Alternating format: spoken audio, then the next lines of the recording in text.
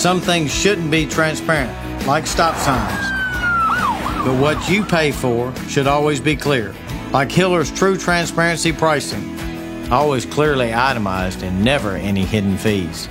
Because you have the right to know what you're paying for.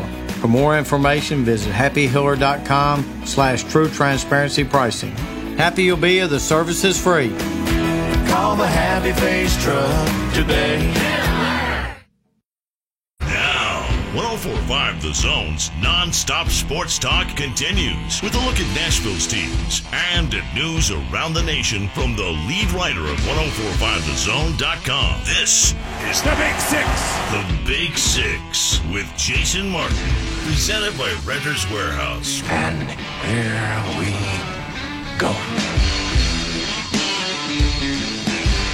Straight up, 6 o'clock by my watch means it's time for the one and only Big Six here on 104.5 The Zone. Glad to have you with us. Blessed to have you as a part of my audience tonight.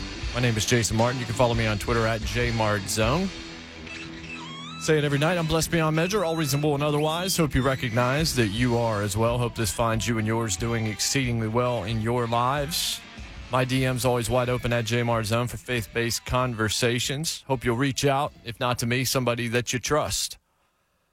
So this week, I don't know if you're up as early as I am this week, but I'm hosting Outkick the coverage all week long in for Clay Travis. You hear the first hour of that program before the Wake Up Zone takes over at 6. It's me and Jeff Schwartz. And I'll let off today in much the same way I'm going to lead off right here, discussing greatness and what we're sitting around getting to watch on a regular basis because of things like we saw yesterday at the All England Club, a 4-hour, 57-minute classic. Novak Djokovic with a winning record over Roger Federer, largely considered Federer now the greatest of all time in men's tennis, greatest to ever pick up a racket. Djokovic got it done 13-12 in the final set. Roger Federer won 6 games in every set yesterday and lost. And so I'm sitting there thinking about the match. And I actually said on the Jason Martin Show on Fox Sports Radio yesterday morning that I thought if you could make it, you needed to be up for breakfast at Wimbledon. If you're a sports fan, you needed to watch this. Because I don't know how much longer we're going to be able to see this. And we are so very privileged and blessed as a sports-loving community, as enthusiasts of athletics, to have lived in the era in which we have. Now, we didn't get to see Babe Ruth. I never got to watch Mickey Mantle play. I didn't watch Lou Gehrig. I never got to watch Gale Sayers run the football, Gordie Howe. You know, there's a lot of things that I did not see, Jesse Owens.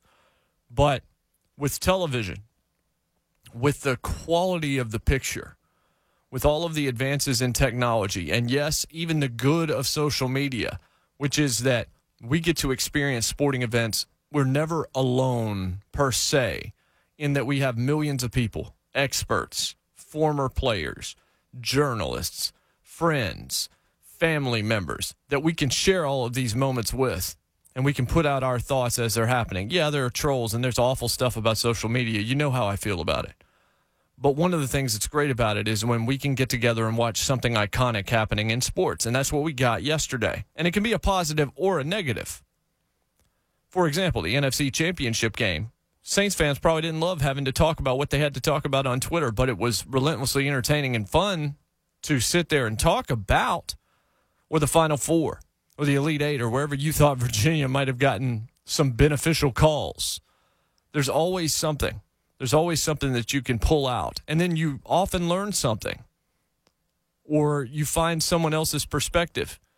And you can pay attention to that.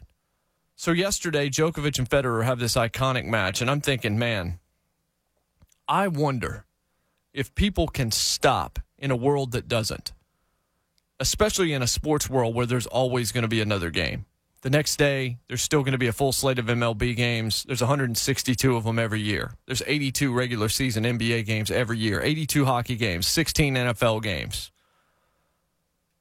depending on how good your football team is. Not quite 15, but almost 15 games there. And then, of course, you have your individual sports and competitions, and then you have your postseason tournament, which I did not just include. 4 majors alone in tennis, 4 in golf, 1 coming up Thursday with the Open Championship. We continually have to move to the next thing. I'm behind a microphone. When I'm trying to put together what show I'm going to do, I sit here and I try to determine what the big storylines are of the day. Now, there are people in this business that sit around and they'll have a 3 or 4 hour show, and they'll come up with something new every segment or 2 things new every segment. Just keep it moving, keep it moving, keep it moving. I don't think that's the case. I think that's why TV is inferior to radio. Because radio, I can talk to you as long as I want within the confines of my show. I can't talk for 2 hours tonight because I only have 60 minutes, and I'm blessed, incredibly blessed, and I don't take for granted any of those minutes. But if I want to sit here for 60 minutes and just monologue about one thing, I can do that. I'm not going to have a producer in my ear telling me I have to move to another topic, or we've got to go to a VOSOT, or here comes a lower third at the bottom and all this kind of stuff. None of that. There's much more intimacy to radio. So I can slow down, and I can deep dive into a story for 3 or 4 days if there's enough there. And so I talked about Kawhi Leonard an awful lot over the past couple of weeks, and Kevin Durant and NBA free agency. And we're going to talk about Russell Westbrook coming up a little bit later on in this show. And I talked about him last week, but now there's more story there. But I don't need 90 seconds and an interaction, scripted in iNews to tell me what to do. I can just kind of think it through. And so I wanted to stop yesterday, and I wanted to stop today and take inventory of the blessings we possess as a sports watching community, as an audience. And I've talked about this previously, months ago. This comes up from time to time because I really do at times just try to slow down and exhale and say, man, we just watched something historically great. Think about, I'm 40 years old, so I'm only going to be able to do this from my own perspective. But in my lifetime, I've gotten to see some of not just the great performances of the century, but guys that are going to go down in the history books as the best to ever do it in their sport. Who's the best shooter of all time? It might be Stephen Curry. We're watching his entire career from Davidson all the way through the Golden State Warriors. I got to watch all of Michael Jordan's pro career. Best player ever. Second best player ever. Or the third would either be Kareem Abdul-Jabbar, or my answer is still going to be LeBron James. I got to watch everything LeBron's done as a pro, and even got to watch some of his high school games. I saw everything Kobe Bryant did in the NBA. I mean, the list goes on and on just in that sport. I watched Peyton Manning at Tennessee. I watched Peyton Manning with the Indianapolis Colts. I watched Peyton Manning with the Denver Broncos. I went to the Tennessee Sports Hall of Fame inductions a couple of weeks ago, and I watched him get an award there and make a speech there. Watched his entire career. Tom Brady might be the greatest of all time. Watched his entire pro career. Joe Montana was probably the number 1 guy on my list until Brady's come around. And Montana, watched his entire pro career. John Elway, my favorite player ever, because I'm a Denver Broncos fan. Watched his entire career. Why do you think I'm a Broncos fan? Because when I was a kid, I watched John Elway, and I wanted to be John Elway. And then individual sports. My answer to the question that I asked this morning on the radio nationally, and amazing tweets coming back from people, and it depends on your background, how old you are, what is important to you, and yeah, there's fandom involved here too. But Tiger Woods is always going to be my answer. We've never seen anything like what we saw from Tiger Woods. And even now, it's appointment viewing every time he is on a golf course.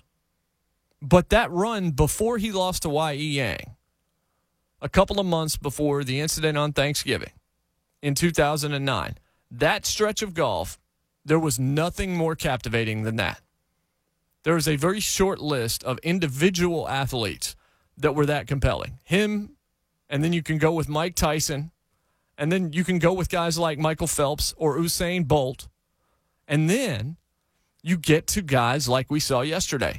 Roger Federer, ladies and gentlemen, is the best men's tennis player ever. Ever.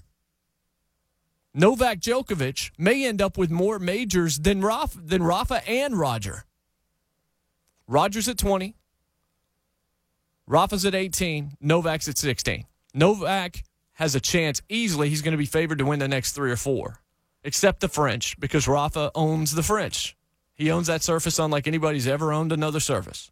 So he's probably going to win a couple more French Opens. But Djokovic will be favored to win the Aussie Open. He'll be favored to win the U.S. Open. He beat Federer yesterday on Federer's best surface.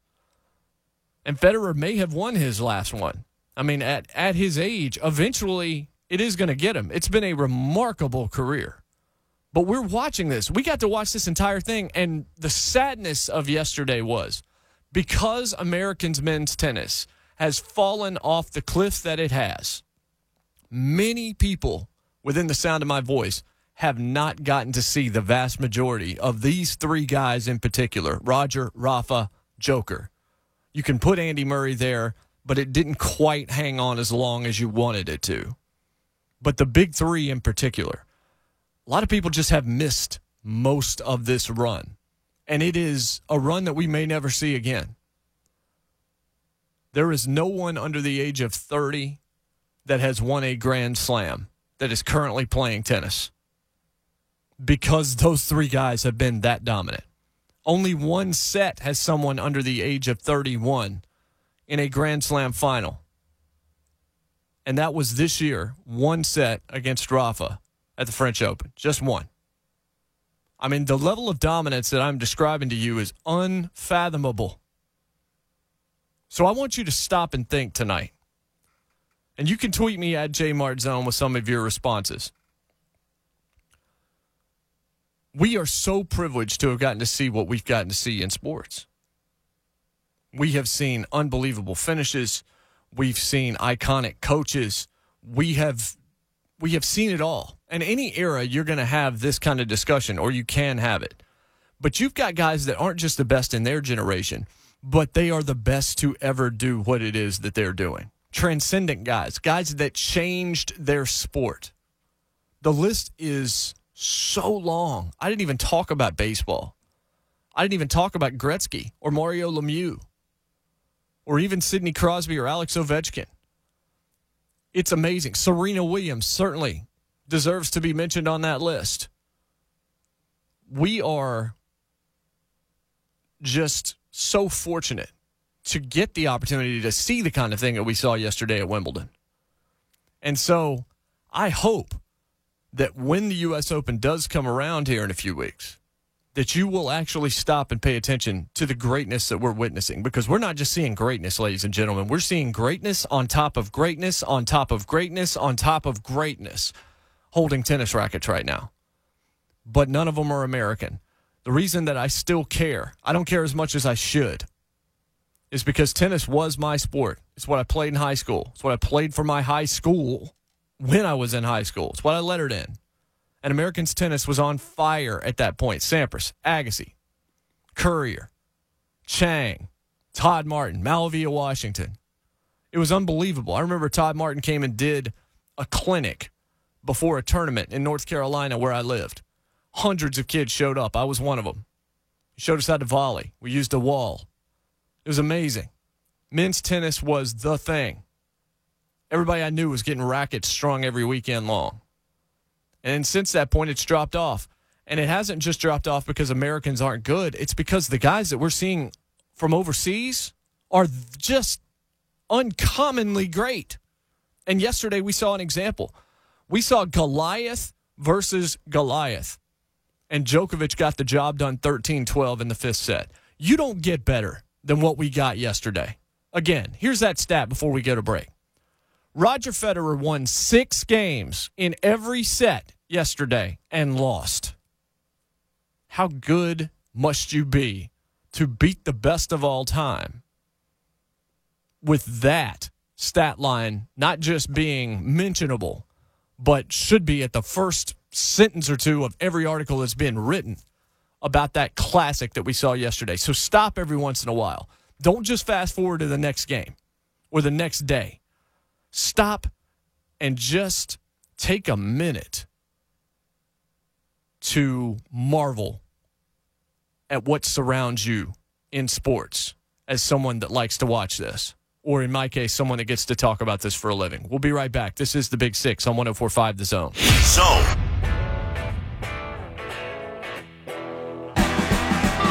Welcome back here on a Monday in Music City. We're going to get some rain over the next couple days, and hopefully it's going to back off. This is the Big Six here on 104.5 The Zone. I'm Jason Martin on Twitter at JMartinZone, host of the Jason Martin Show on Fox Sports Radio. You hear that Sunday mornings here on The Zone. Also Squared Circle Radio. You hear that Sunday mornings here on 104.5 The Zone. We're brought to you today and every day by Renters Warehouse, dedicated to putting homeowners on the path to financial freedom through Rent Estate. Renting your home without having to do the hard stuff. Renters Warehouse is the Rent Estate company. Russell Westbrook is now a Houston Rocket. I was off the last 2 days of last week, so I wasn't able to comment on this on Friday. But I wanted to talk about it a little bit in the context of what I told you before Kawhi Leonard made his decision, which was we have a chance at this duo NBA where you have pairs of all-star level, superstar level players on like 8 to 10 teams in the NBA. And as a result, you have a lot of teams with a chance and a legitimate claim to say we're the best in the league and we can win a championship. And so the regular season becomes important because what you hear year after year is, oh, boy, offseason the NBA is unbelievable. But then the basketball, until you get to the playoffs, who really cares? And then when you do get to the playoffs, it's usually pretty predictable unless there's injuries like we just saw. Well, the first part of that is right. Free agency was nuts. $3.175 billion in the first 12 hours. Kawhi Leonard making his decision, taking Paul George with him to Clipperland. And then, as a result of that, that left the Thunder with a lot of assets in terms of draft picks for the future, but a present that was very uncertain. And I told you last week, if I was Sam Presti, I would try to trade Russell Westbrook because you're not going to win a title with him. You have had the experiment, and you weren't able to close that deal. I did not think it was going to be Houston, but I was not surprised when it happened because Chris Paul went the opposite direction. Now, I don't know that Chris Paul actually suits up and plays a game for the Oklahoma City Thunder. His contract was so toxic and such a bad decision by GM Daryl Morey that Morey had to give up 4 other assets in addition to Chris Paul to get Russell Westbrook, who's 3.5 years younger, faster, and more athletic, and somebody that holds that triple-double record and won the NBA MVP a couple of years ago. Now, I think Paul is a better player for what Houston wants to do, but Paul and James Harden hated each other. State Farm ad or no State Farm ad, those stories were not just smoke. There was billowing flames behind that. So, Russell Westbrook goes to Houston. What does that mean? Well, my buddy Brandon Haggerty, my co-host on Square Circle Radio, my really, really good friend, tweeted out something that was incredibly astute late last week. And that was, now, back up before I actually tell you what that was. There are guys that age and their game ages with them because they're fundamentally sound. Or when you think about Kevin Durant, for example, it's not that he's getting that old. He's on the wrong side of 30, but it's what he's coming back from. Oh, what's he going to be when he comes back? Well, he's an elite shooter, folks. I mean, he's a great jump shooter. Now, he also is a great just stand there and shoot. He's got a good three-pointer. He's good from the free throw line. He's good from mid-range. What he's not going to be able to do is get to the rim the way that he has. So it's going to take something away from him. But he's still going to be a good jump shooter. If, though, you are someone who wholly relies on your uncanny, ridiculous athleticism, agility, speed, power, if that is your game, and that is all of your game, then your game is not going to age gracefully. And that is what Hag said. And he's right. Russell Westbrook is not a good shooter. He's a streaky shooter. Here's a comparison that I would make. It's not perfect, but usually comparisons are not perfect. Russell Westbrook, to me, is very similar to Bryce Harper in that there are some incredibly impressive peaks to what he is able to do when he is on. And then there are some valleys, and they're not just short ones before you get to another crag. They are a valley where you are walking for a while until you get to the next place where you can climb. Bryce Harper goes through slumps Russell Westbrook couldn't make a shot to save his life in the postseason last year. He will go on tears, and then he will go for 10 games where you don't want him to take a shot. But he's going to take a shot because he's a high-usage point guard who needs the ball in his hands at all times. James Harden needs the basketball in his hands at all times. That's why Chris Paul didn't like him. That's why Chris Paul and him did not coexist, because Chris Paul needs the ball in his hands to do what it is that he does. Mike D'Antoni changed his entire coaching philosophy, everything that he did, everywhere else. His offense was predicated on shooting the ball before half of the shot clock was done. If he could do it in the first 10 seconds, that was the goal. Move it around a couple of times, find a shooter, get it going, and keep moving. James Harden wants to go 1-on-5. He wants to go hero ball. He wants to hold it for as long as he needs to create the space for that step back. And if he has to, he'll kick his leg out and try to draw a foul in the process. So they had to change everything for Harden. And then Chris Paul came in. And Chris Paul, who already has kind of an ornery reputation, who's known just as much for hitting guys below the belt as he is anything else he's ever done in basketball, but a no doubt like Hall of Fame level player. I mean, no question about that. This was not a mix that was meant to work. And they never made an NBA Finals together. And Chris Paul is perennially hurt. I'm still surprised he was able to get through last postseason and last season without anything too significant going on. He's 3.5 years older than Russell Westbrook, and his contract was bad. It's one of those contracts that other teams don't want any part of. So the Thunder basically said, okay, we'll take this, but you're also going to give us other draft picks. I can't even tell you how many draft picks they have over the next 8 years. And they're a good drafting team. When we come back off this break, I am, however, going to rip them for a couple of things that they've gotten wrong. When you consider the level of talent that the Oklahoma City Thunder have had and what they have managed to do with that talent, I am not sure there has been a more underachieving franchise in terms of championships or on the cusp of championships with the amount, just the sheer level of talent that they have had through those doors this decade. But we will hit that in the next segment. But what does this mean in Houston? Well, if Westbrook's game starts to betray him, because what's he going to be if he loses half a step? If he's not quite as fast anymore and guys can stay in front of him, because now you can't stay in front of him. When he's got a full head of steam, he's going to go up and hit you with that one-handed dunk, which is always exquisite to watch. He's as thunderous, no pun intended, as you can see, especially at that height. But when he does not have all of that athleticism anymore, and when that speed is no longer an asset for him the way that it used to be, what exactly do you have except a guy who needs the ball in his hands but is probably going to clang it off the rim when he gets the opportunity? This could go very, very poorly. It could also go very well, because there's a pro and con to everything, most things at least. Westbrook last year, if you want an example of someone who started to figure it out a little bit, Westbrook stepped into the background more often than not last season and let Paul George be the offensive stalwart and the dominant force on that team. And the result of that was Paul George was a top 3 MVP candidate basically all year. Paul George got the shots. Westbrook backed off. In the postseason when he couldn't shoot, Westbrook did not continue to shoot. This was not a Kyrie Irving, I'm one of the greatest shooters of all time, I should have taken 30 shots. That's not what Westbrook was saying. They still lost. They didn't have enough talent. Westbrook is not the guy you win a title with building around him. And that's why if you're the Oklahoma City Thunder, you had to make this move. Because right now he's still worth something. But how long was that actually going to be true? And if his skills erode, and I think they're going to erode quickly, it's not like gradually he's going to lose this athleticism. There's that adage that one day you wake up in your 40s and you realize, I need bifocals. Like that day you can't see anymore.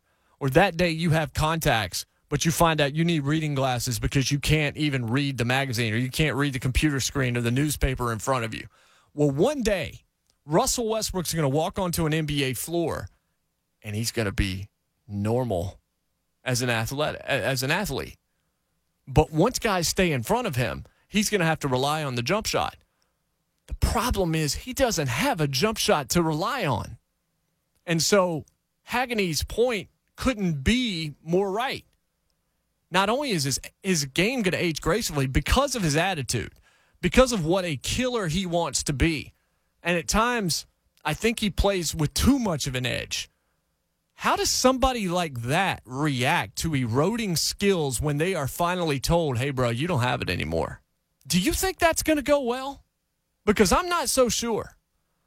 I understand why the Rockets felt the need to do this. They weren't going to win with Chris Paul and James Harden. James Harden was unhappy, couldn't stand Chris Paul, and you're going to back James Harden over anybody else in that franchise because he's the golden goose for you. He's the one that sells the most tickets for you. He's the one that everyone wants to see.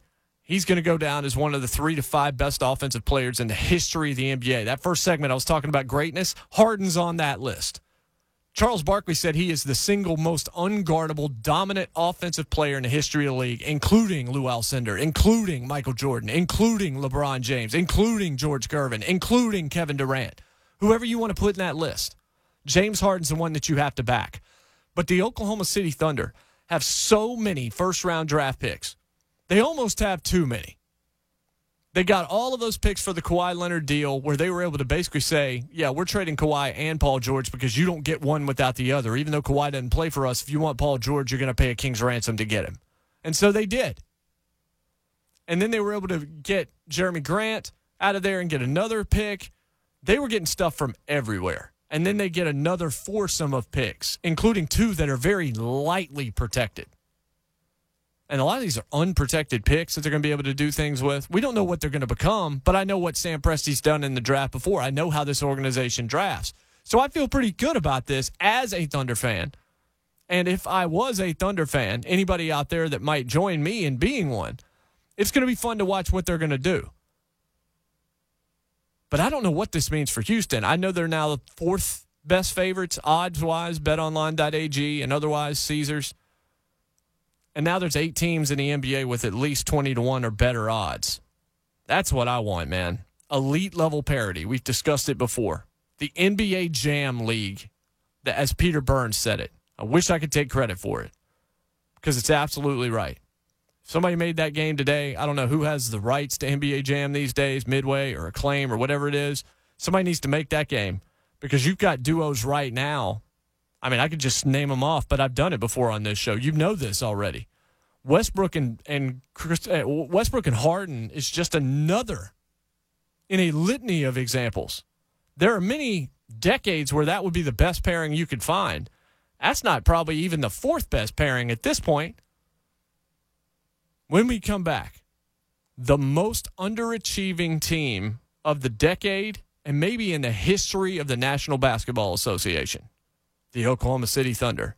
Why is that the truth? I'll tell you next. This is the Big Six on 104.5 The Zone.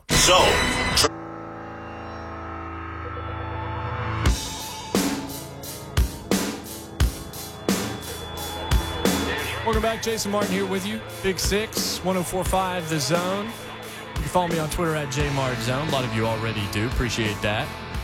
615-737-1045 is always how you reach this program. 737-1045. I feel like talking a lot this week. Don't know how many phone calls we're going to get to, but maybe. We'll see. We'll see if the gatekeepers let you in. We'll see if Ryan let you in tonight. So I talked about Westbrook in that last segment in the Thunder, but I want to talk about the Thunder largely right here. It is a bold statement to say that they're the most disappointing, underachieving franchise in the NBA, maybe ever. But let me put out the case as to why that could be true. Kevin Durant, Russell Westbrook, James Harden, Serge Ibaka all played on the same team. Made the finals, lost in 5 games. Harden disappeared. Ibaka disappeared. They drafted Victor Oladipo. Was nothing. Or they had Victor Oladipo, I should say. Paul George they got. You could put Carmelo Anthony on that list if you would like to. Steven Adams is an underrated player, but I'm just naming sort of the all-star level talent that they have had through those doors. Reggie Jackson, also, you can put him there. The sheer level of talent that they have had to have had 1 finals appearance and 5 games in that series when they lost to Miami is unbelievable. They had Durant and Westbrook up on Golden State 3-1, lost that series 4-3. We remember this, and that's what I think led to Durant leaving. We had Westbrook win the NBA MVP, set that triple-double record, and casually go out of the playoffs relatively quickly. I mean, they've had more talent maybe than just about any other franchise in the league this decade. One finals appearance and 5 games out. So, do you blame Sam Presti for that? The answer is no, you do not. You can't, because eventually you just have to go out on the floor and play. And at least in that series when they lost to Golden State, Westbrook and Durant picked a really bad time to have a horrible game. I think it was in 6. And then in 7, Durant was bad. And 5 just kind of fell apart on him. But Sam Presti can't suit up for the Thunder to go out there and play himself. Neither can the ownership. Nobody can except the guys that they have on the floor. And they did bring in talent. And they grabbed free agents to try and surround them. Some of them worked out better than others, certainly. But here's where you can blame Sam Presti. How many mediocre coaches have, or average coaches even, have been responsible for NBA championships with superstars around them? I mean, I don't care how great the talent is. Yeah, you might hear your friend in the car say, I could win a championship coaching those guys. No, you could not. Because if you think about the coaches that have won NBA titles, by and large, they are on the list of the best you'll ever see. Phil Jackson, who did it with, of course, Jordan and Pippen and that crew, and then did it again with the Lakers with Shaq and Kobe and that crew. Doc Rivers, Popovich, maybe the top of that list as well. Rudy Tomjanovich had multiple stars on those teams, and he doesn't even get it done with those stars if Michael Jordan doesn't go and play baseball. I mean, you've had a lot of coaches with talent that haven't been able to win as well. But when you have a Lamborghini in your driveway, when you have bought a Lamborghini, then why would you not put the proper oil in it? Why would you put 87 octane in it instead of what it asks for? When you've got that level of luxury, then you have to keep its maintenance up. You've got to make sure it is performing at peak condition. You've got to put it in the most comfortable situation that it can be in for it to flourish in the way that it deserves because of the way it was built. Kevin Durant is one of the most incredible basketball players, especially at his size, that we will see ever, long after I'm gone, long after you're gone, long after our grandchildren are gone. Kevin Durant's still going to be marveled about. So you had not just one Lamborghini, I named you at least 3 that were on the same team at the same time. But what did Oklahoma City have? What were they putting in the engine? What were they putting in a gas tank? Well, they had Scott Brooks, who every time you see him, you're looking for Mark Paul Gosselaar because it's Franklin and Bash. And a lot of times the Thunder were on TNT anyway, and you thought you were about to be watching a TNT original. Hey, we got drama. But Scott Brooks was he's an all right coach. He's a pretty good coach. But he was not the kind of coach that was going to do what needed to be done to get them to a championship. And then what did they follow that up with? Well, they followed it up with a college coach that's a college coach that's about to go back to college where he should be, and he's going to be sought after by a lot of programs, as he should be, because he's a great college basketball coach, but not a great NBA coach, and that's Billy Donovan. And this past season in particular, that's where Sam Presti may have made his biggest mistake. He might have kept Scott Brooks one season too long. He definitely has kept Billy Donovan one season too long. It wasn't a great situation, but you could tell it was not a perfect fit for Billy Donovan. He is a college coach, and there are those guys. We see that in college football as well. Didn't necessarily work out that well for Spurrier or for Nick Saban or for any number of other guys that have tried to make that transition. Some it has, but a lot of them started in the NFL, went back to college, and then went back to the NFL. Saban had his time in the NFL before, but he's a college guy. So is Billy Donovan. If you have Kevin Durant and Russell Westbrook and James Harden and Paul George and Oladipo and all these guys that you've had at different times, why in the world did you never have an elite level coach? It's a good situation. Why would you not pay whatever it took to get the best that you could get? You weren't going to get Pat Riley out of Miami because he had all of that ownership stake, because he's in the front office. Maybe Phil Jackson had a little bit of stink on him from what happened in New York. But there are still a lot of dudes out there that you look at and you're like, that dude is a great coach. And then there are some really good coaches in the league that may never win titles, but you know that they're pretty good at their jobs. Guys like Mike Malone in Denver and Terry Stotts, who just re-upped in Portland. There's those kind of guys. Nate McMillan, who always seems to overachieve wherever it is that he is. But you never had the guy that could have taken these dudes to the next level and made them believe. Because I think that there are a lot of wounded, fragile egos in the NBA. It backs up Adam Silver's comments at the Sloan Analytics Conference about how unhappy everybody is and how they're searching for contentment. That was my argument last week and 2 weeks ago to explain why Kevin Durant did what he did going to Brooklyn and what he's searching for and what he's ultimately not going to find, no matter where it is that he tries to look for it. But these fragile egos, they need someone to make them believe in themselves. And I don't think that Scott Brooks and Billy Donovan were the guys that could do that. And so you look at the Thunder and the talent they've had in that building and what they were able to do with that talent and how much of it now they've seen exit, because this is officially the end of this phase of the Oklahoma City Thunder franchise. It is a full-on rebuild. It's going to be around Gilgeous-Alexander, who I think is going to be a really nice player in the league. But for the next 2 or 3 years, it's going to be really lean. And I don't know how they're going to bring in another top-tier free agent. Not because they're going to be told by the ones that were already there, hey, don't go there. It's a good place to go, but it's also the smallest market in the NBA. And what did we just see? After all of that stuff about how DeMar DeRozan's going to stay in Toronto, and he's an example of you don't have to go to L.A. or New York or these big cities anymore because of social media and because of 24/7 television and because of cable. You can see everybody, so you can be a star anywhere. Well, what did we see there in free agency? Nobody went to New York, but Durant and Kyrie Irving and DeAndre Jordan all went to Brooklyn. That's pretty daggone close. We saw somebody go to Miami. We saw Russell Westbrook go to Houston. Houston's the 4th most populous city in the country. We saw Kawhi Leonard, Anthony Davis, Paul George, last year LeBron James go to where? Los Angeles for 2 different franchises. So the more things change, the more they stay the same. Kemba Walker left Charlotte. Where did he go? He went to Boston.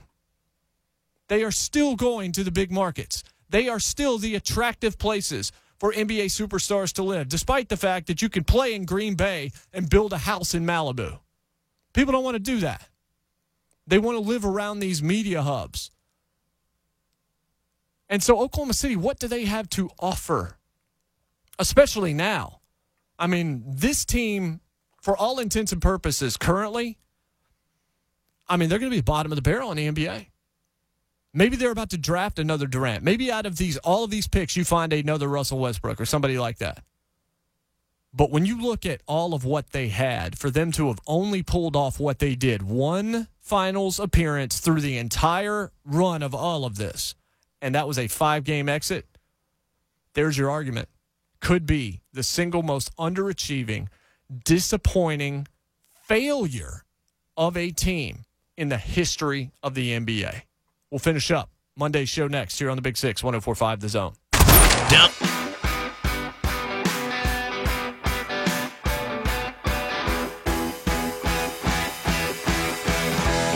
Final segment of the program here tonight on a Monday, Big Six, 104.5 The Zone. Thanks for joining me. I'm Jason Martin. On Twitter at JMartZone. We're brought to you by Renter's Warehouse, dedicated to making renting your home easy, fast, and worry-free. Renter's Warehouse. You can't buy happiness, but you can rent it. Reminder, I'm on Outkick the coverage all week this week. Also next Wednesday, and I believe next Thursday. You can hear the first hour of that show live here before the wake-up zone tomorrow. So let's talk a little bit of baseball on the way out. I want to talk about what happened Friday night in Anaheim. The Angels. And I tweeted this out. I said this might be one of the greatest pitching performances we have ever seen. And I've talked a lot about superlatives. I've used a lot of best evers and things like that today. It's kind of been a common theme. But this one couldn't possibly be more true. On the night that they honor Tyler Skaggs, who tragically passed away at age 29 and just, left this team heartbroken They all wear his jersey, and they go out there in this game. He died back on July the 1st. They invite his mother, Debbie, onto the field. She's going to throw out the first pitch. And then they go out there and they throw a no-hitter. Taylor Cole, Felix Pena, they beat the Mariners 13-0. They scored 7 almost immediately. They had like 1 or 2 scares where there had to be some pretty beautiful, glovely work out in the field, but they got the job done. It's the 11th no-hitter in Angels history, the first since Jared Weaver did it, and that was back in 2012. There are more, the no-hitter maybe doesn't mean as much as it once did, but this one sure did. They all then tribute him afterwards. They take the jerseys off, and they lay him on the mound. Mike Trout's crying. He's breaking up just trying to talk about it. He says, "You can't make this stuff up." I'm speechless. This is the best way to honor him from start to finish. The first pitch, the length of a Mike Trout home run, I believe, was 450 feet, 45 being Tyler Skaggs' number. We still don't know what happened to Tyler Skaggs. Suicide was ruled out. It was such a just horrible story, and it's been tough, obviously, on that organization. Here's what they say. Everybody who knows her knows how strong she is. If you know anything about her, you can understand why Tyler was how he was. Extremely self-confident, strong-willed, hardworking. She is definitely the epitome of that. And if anybody had any question about where Skaggs got his ability to throw off the mound, it was evident tonight. That was from Skaggs' closest friend on the team about his mom's first pitch. And then his mom got to sit there and watch the team that her son played for earlier this season, as a matter of fact. She got to watch them on Friday night throw a no-hitter. There are times where Hollywood can't duplicate what real life does. And in those moments, it's important to stop and recognize. Another theme that I've talked about is stopping and taking inventory of life and the blessings around you.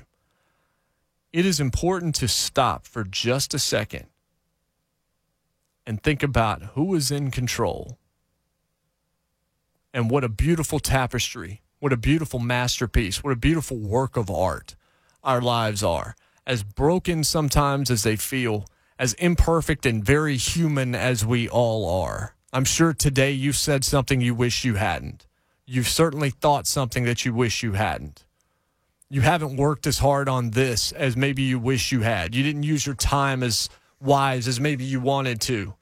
There's somebody in your family or some friend that you need to say something to that you have not. We are incredibly imperfect. But this moment right here on Friday night for the Angels throwing a no-hitter on the night that they're honoring their fallen teammate who passed away earlier this month at age 29. Keep that in mind, how young he was, what a long life he had left, and people loved him on that team.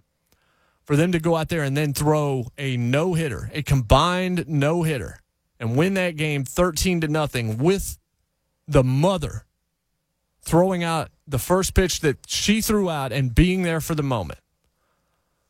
Folks, I don't know what to say. Except there are things that just don't feel like coincidences to me. And maybe it's because I've taken stock of the wonderful things that are happening in my own life, and my family's life, and those around me's life. And then there are some tough moments as well. And hopefully I'm there in the way that I need to be for those people as they are going through what they are going through. But I wanted to end with this story tonight because there is no better story than this one. Too often we think of every day as if we're going to bed and it doesn't have the ending that we want it to. Just a reminder, ultimately it's going to be a happy ending. And there are some nights, like Friday night in Anaheim, California, where the happy ending came right there in front of our eyes in a way where I feel like it was virtually impossible not to understand the gravity of what was going on. This was flawless. We'll see you tomorrow. Clear eyes, full hearts, can't lose. God bless, and good night.